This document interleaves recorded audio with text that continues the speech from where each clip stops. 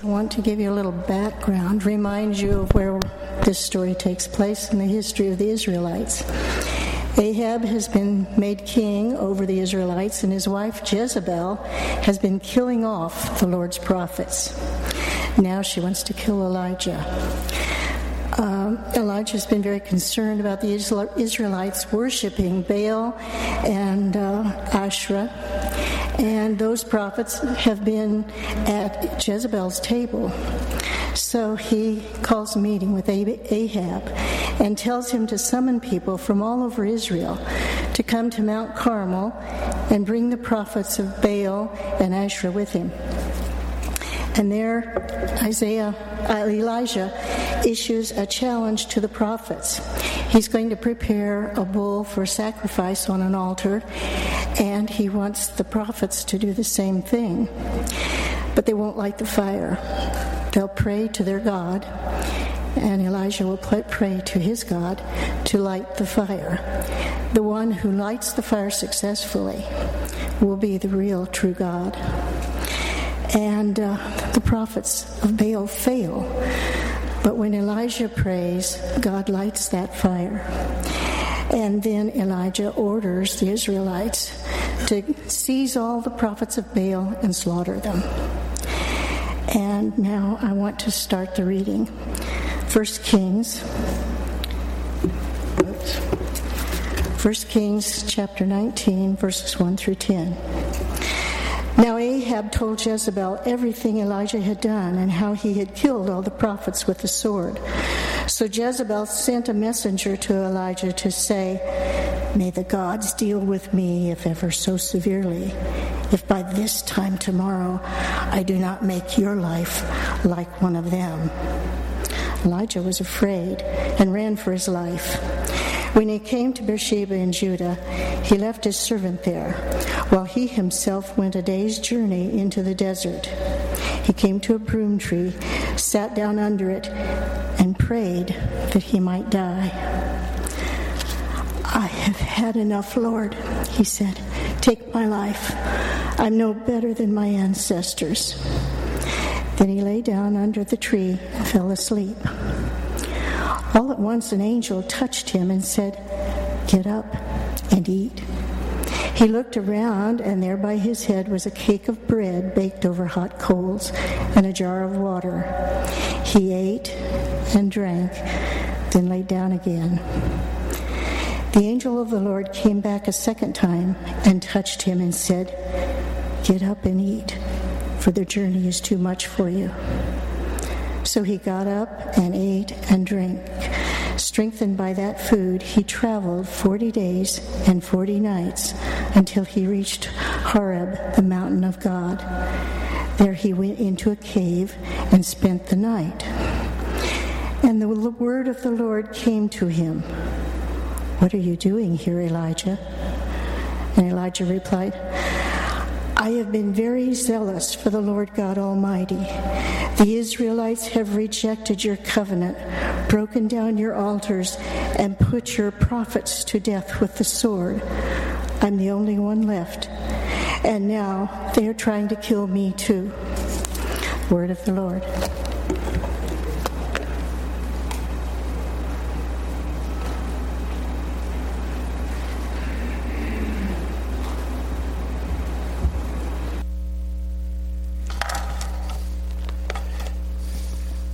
We're glad you're here today. I wanted you to know that these are significant.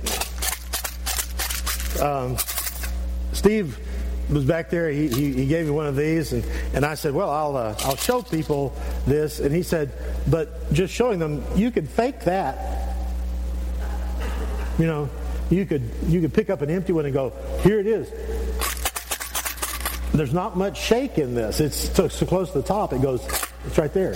So this is a good, and they're both heavier than each other. So that's a wonderful thing. Wonderful thing. It's nice to have Ben back. We had a lot of "Where's Ben?"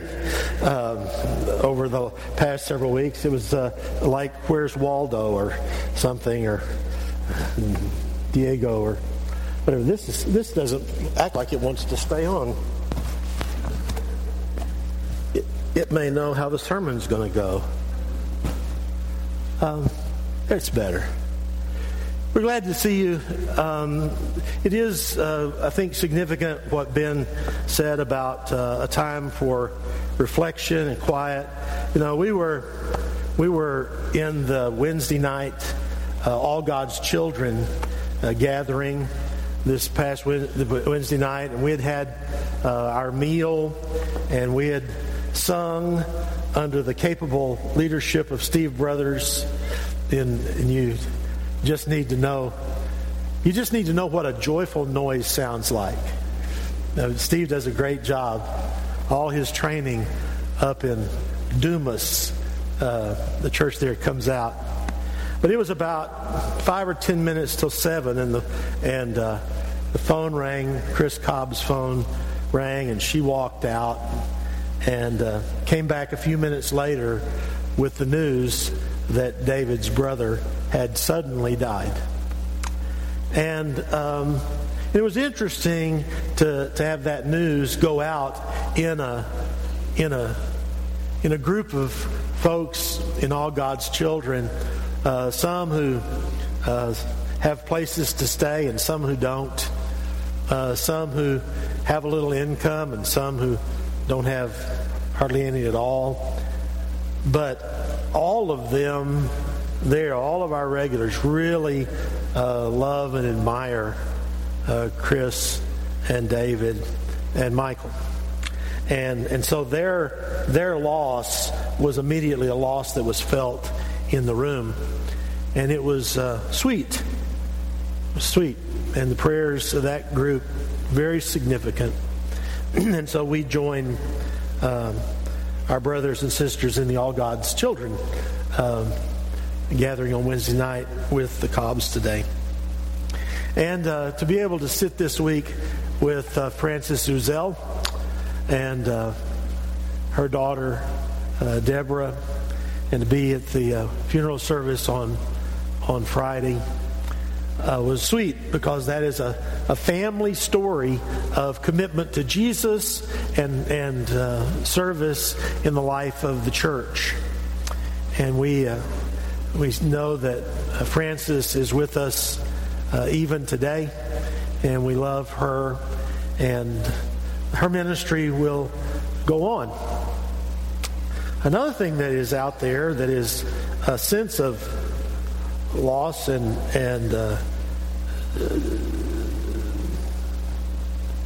joy is we just have this task in front of us, and sometimes the task in front of us gives us great joy, and sometimes it gives us great sadness. And so this morning, when we study Elijah, we get a chance to step in this life and feel it around us. So I appreciate Miss Linda doing a little background, but Miss Linda, I'm going to take it back another chapter and rewind it, because this is a story of a prophet who knows what it's like to be successful. It knows what it's like to be cared about. Knows what it's like to be in the very presence of God. If you've got your Bible or your phone or your laptop or your whatever it takes, and you can find 1 Kings chapter 17. Go there. We're going to study ourselves into this, and you will hear how this goes. The king in the northern kingdom of Israel from 874 to 853 BC was Ahab. And his sweet wife was Jezebel. And Ahab and Jezebel make up one of the most ferocious and evil couples in the Old Testament. So in chapter 17, Elijah the Tishbite said to Ahab, "As the Lord, the God of Israel lives, whom I serve, there will be neither dew nor rain in the next few years except at my word." There is a relationship between Elijah and Ahab, and it's pretty much this. Every time Ahab sees Elijah, it's not good news. And the Lord said to Elijah, "You need to leave and go eastward and hide in the Kerith ravine east of Jordan. You will drink from the brook, and I have ordered the ravens to feed you there." I love it. God is with Elijah. God gave Elijah a word to say to a king. And now God has sent word to the ravens in Kerith Ravine that they have a job. And their job is to feed Elijah. If I were a raven, I would feel like this was perhaps my most important job I'd had in my life. But he goes there and he stays there, and verse 6 says, "The ravens brought him bread and meat in the morning and bread and meat in the evening, and he drank from the brook."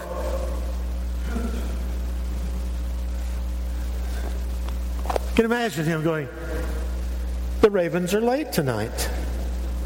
I wonder what they're bringing. I hope it's lamb."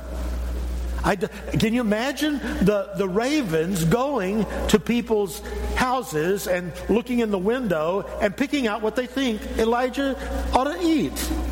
Maybe God tells them. Maybe God provides. I don't know how this works.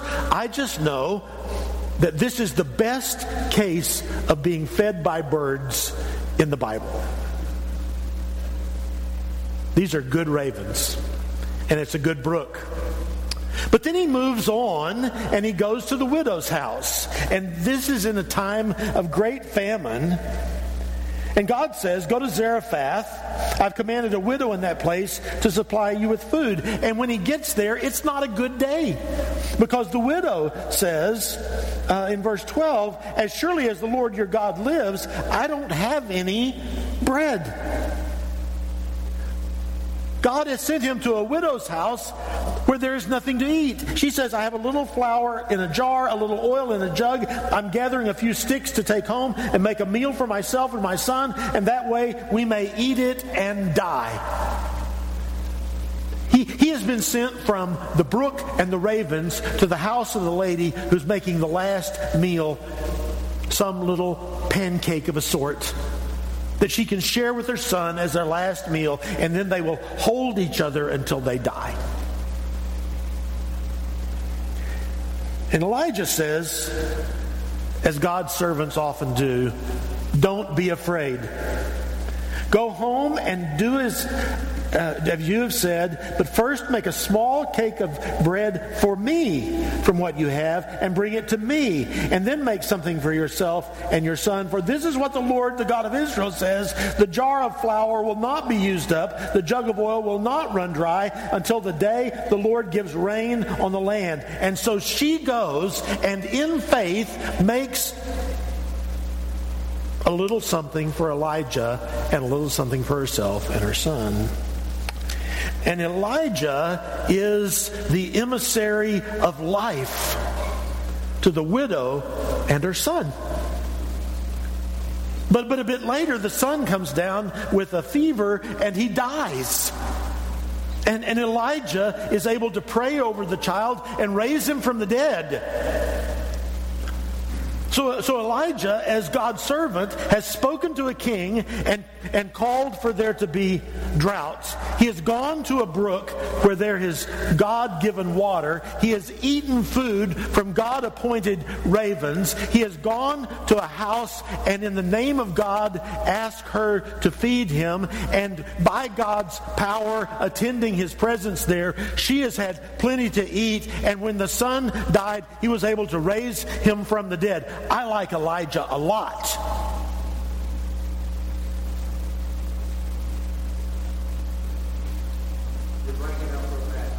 I'm breaking up real bad.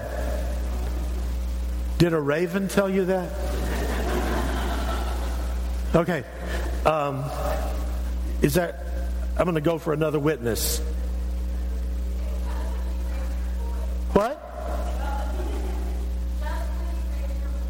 Just when I raised my voice. Okay. It's good to know when you can't hear. It's different from when you know that you won't listen. That's different. But, okay.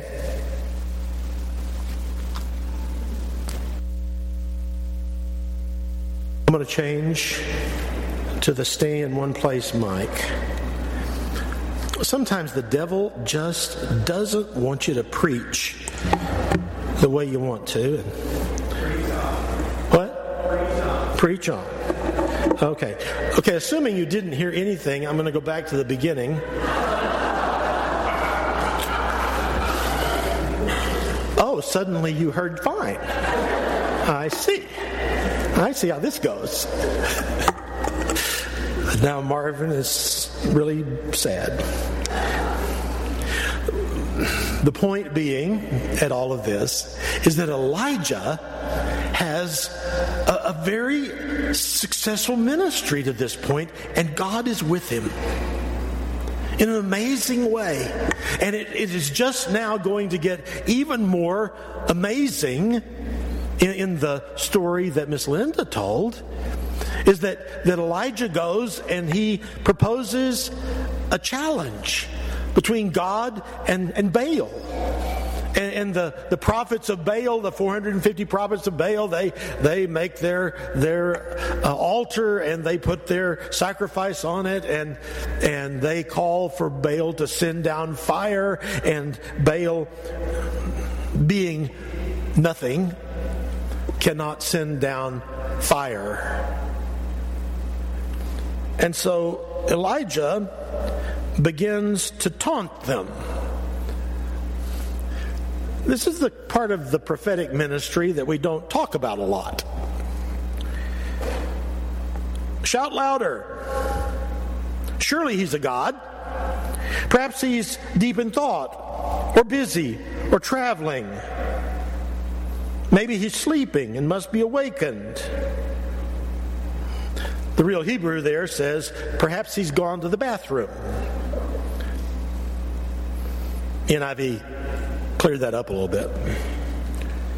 And so these prophets begin to slash themselves, but there is no response. No one answered. No one paid attention. So Elijah takes stones, makes an altar, puts the sacrifice on there, drenches the altar in water, pours on more water. The third time. And then Elijah steps forward. "O Lord, God of Abraham, Isaac, and Jacob, let it be known today that you are God in Israel, and that I am your servant, and have done all these things at your command. Answer me, O Lord, answer me, so these people know that you, O Lord, are God, and that you are turning their hearts back again." And the fire of the Lord fell.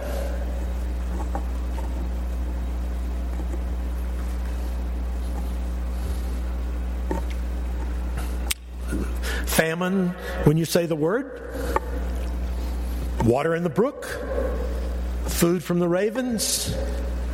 Food at the widow's house. Raising the child from the dead. Vindicated on the mountain that God is God indeed. How could it get better than that?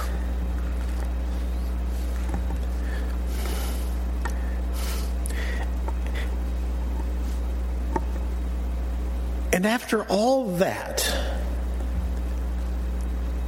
he has an empty and broken and sad and empty heart.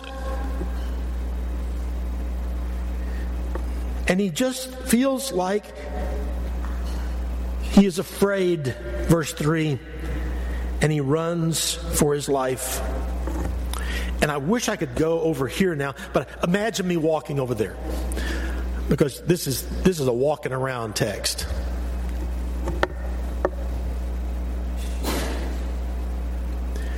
Sometimes when we have been touched by God in a powerful way, the evil one comes to us and causes us to suddenly forget how close we've been to God and how close God was to us. The evil one comes to us and creates in us a kind of spiritual amnesia. That for some reason we can't remember when God has been with us and we feel vulnerable and alone. And so Elijah comes a day's journey into the desert, and he comes to a broom tree and he sits down under it and he prays to die.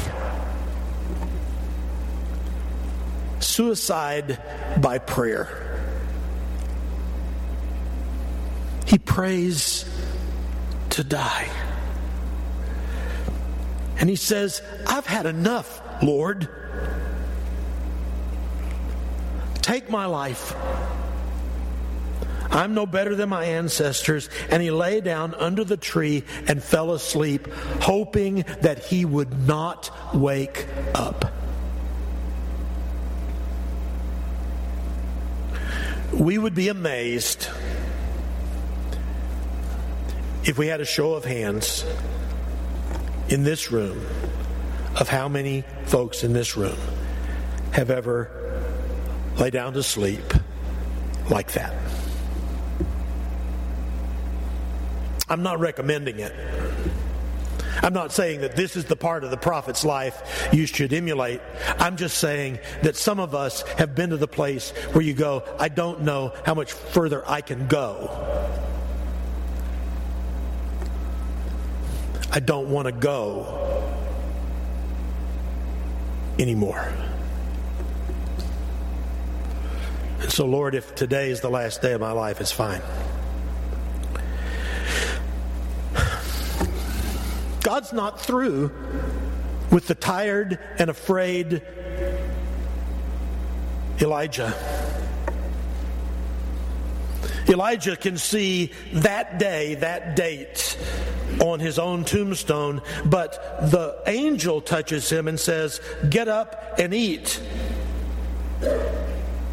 He's awakened to a meal. At his head was a cake.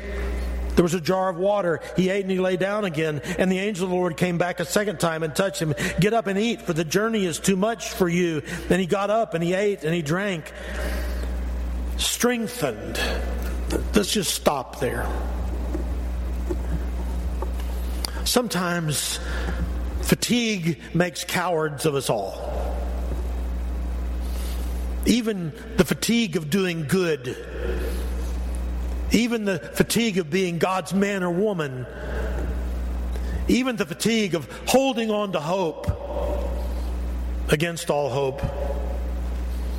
The fatigue of counting up who is for you and who is against you, and somehow coming up with a much larger number of those that you can imagine will be against you. It gets hard. And God sends an angel that says, rest and eat. Rest and eat. And there are times in our life where the very best thing we can do is rest. Not every spiritual discipline has to begin with doing something more and harder.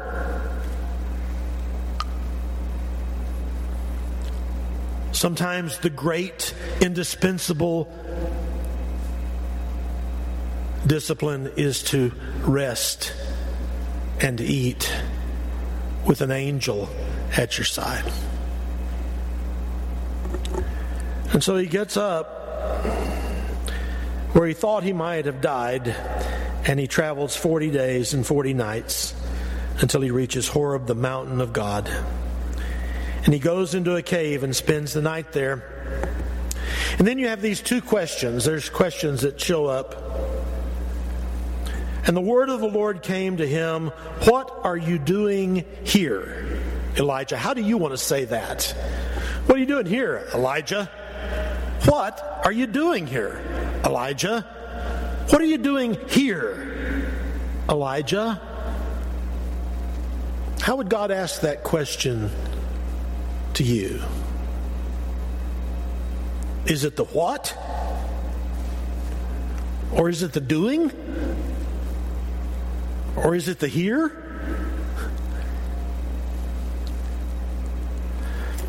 And God lets Elijah pour out his heart.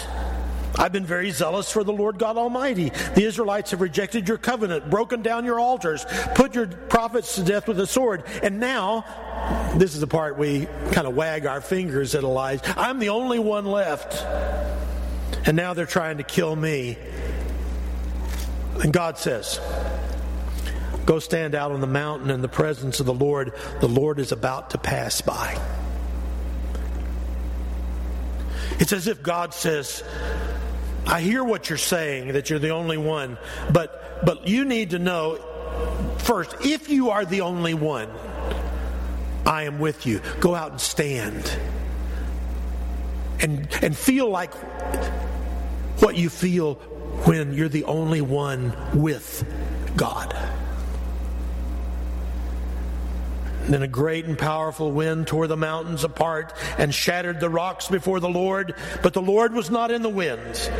After the wind there was an earthquake, but the Lord was not in the earthquake. After the earthquake came a fire, but the Lord was not in the fire. And after the fire came a gentle whisper, an incredible silence, a deep and inhabited vacancy.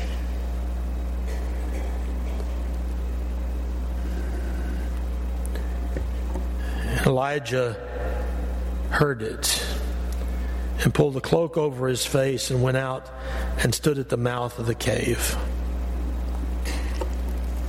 "What are you doing here?"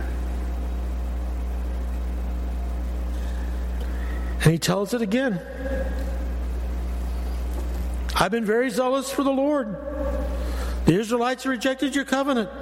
They've broken down your altars. They put your prophets to death. I'm the only one left, and now they're trying to kill me." And the Lord says, "Poor little Elijah, you need to just stay right here." Not what he says. The Lord, who wasn't in the earthquake or the fire or the wind, who was in the still small voice, the quietness, the Lord says, "Go back the way you came. Go to the desert of Damascus. When you get there, anoint Hazael king over Aram. Also anoint Jehu, the son of Nimshi, king over Israel. Anoint Elisha, the son of Shaphat, from Abel-Meholah, to succeed you as a prophet. Jehu will put to death anyone who escapes the sword of Hazael. Elisha will put to death any who escape the sword of Jehu. I still have 7,000 people in Israel whose knees have not bowed down." He says, "This is what we're going to do, Elijah. The best thing you can do is go back to work. The best thing you can do is walk out from Mount Sinai. Go appoint you some kings. Go appoint another prophet. And go find fellowship in 7,000 faithful people."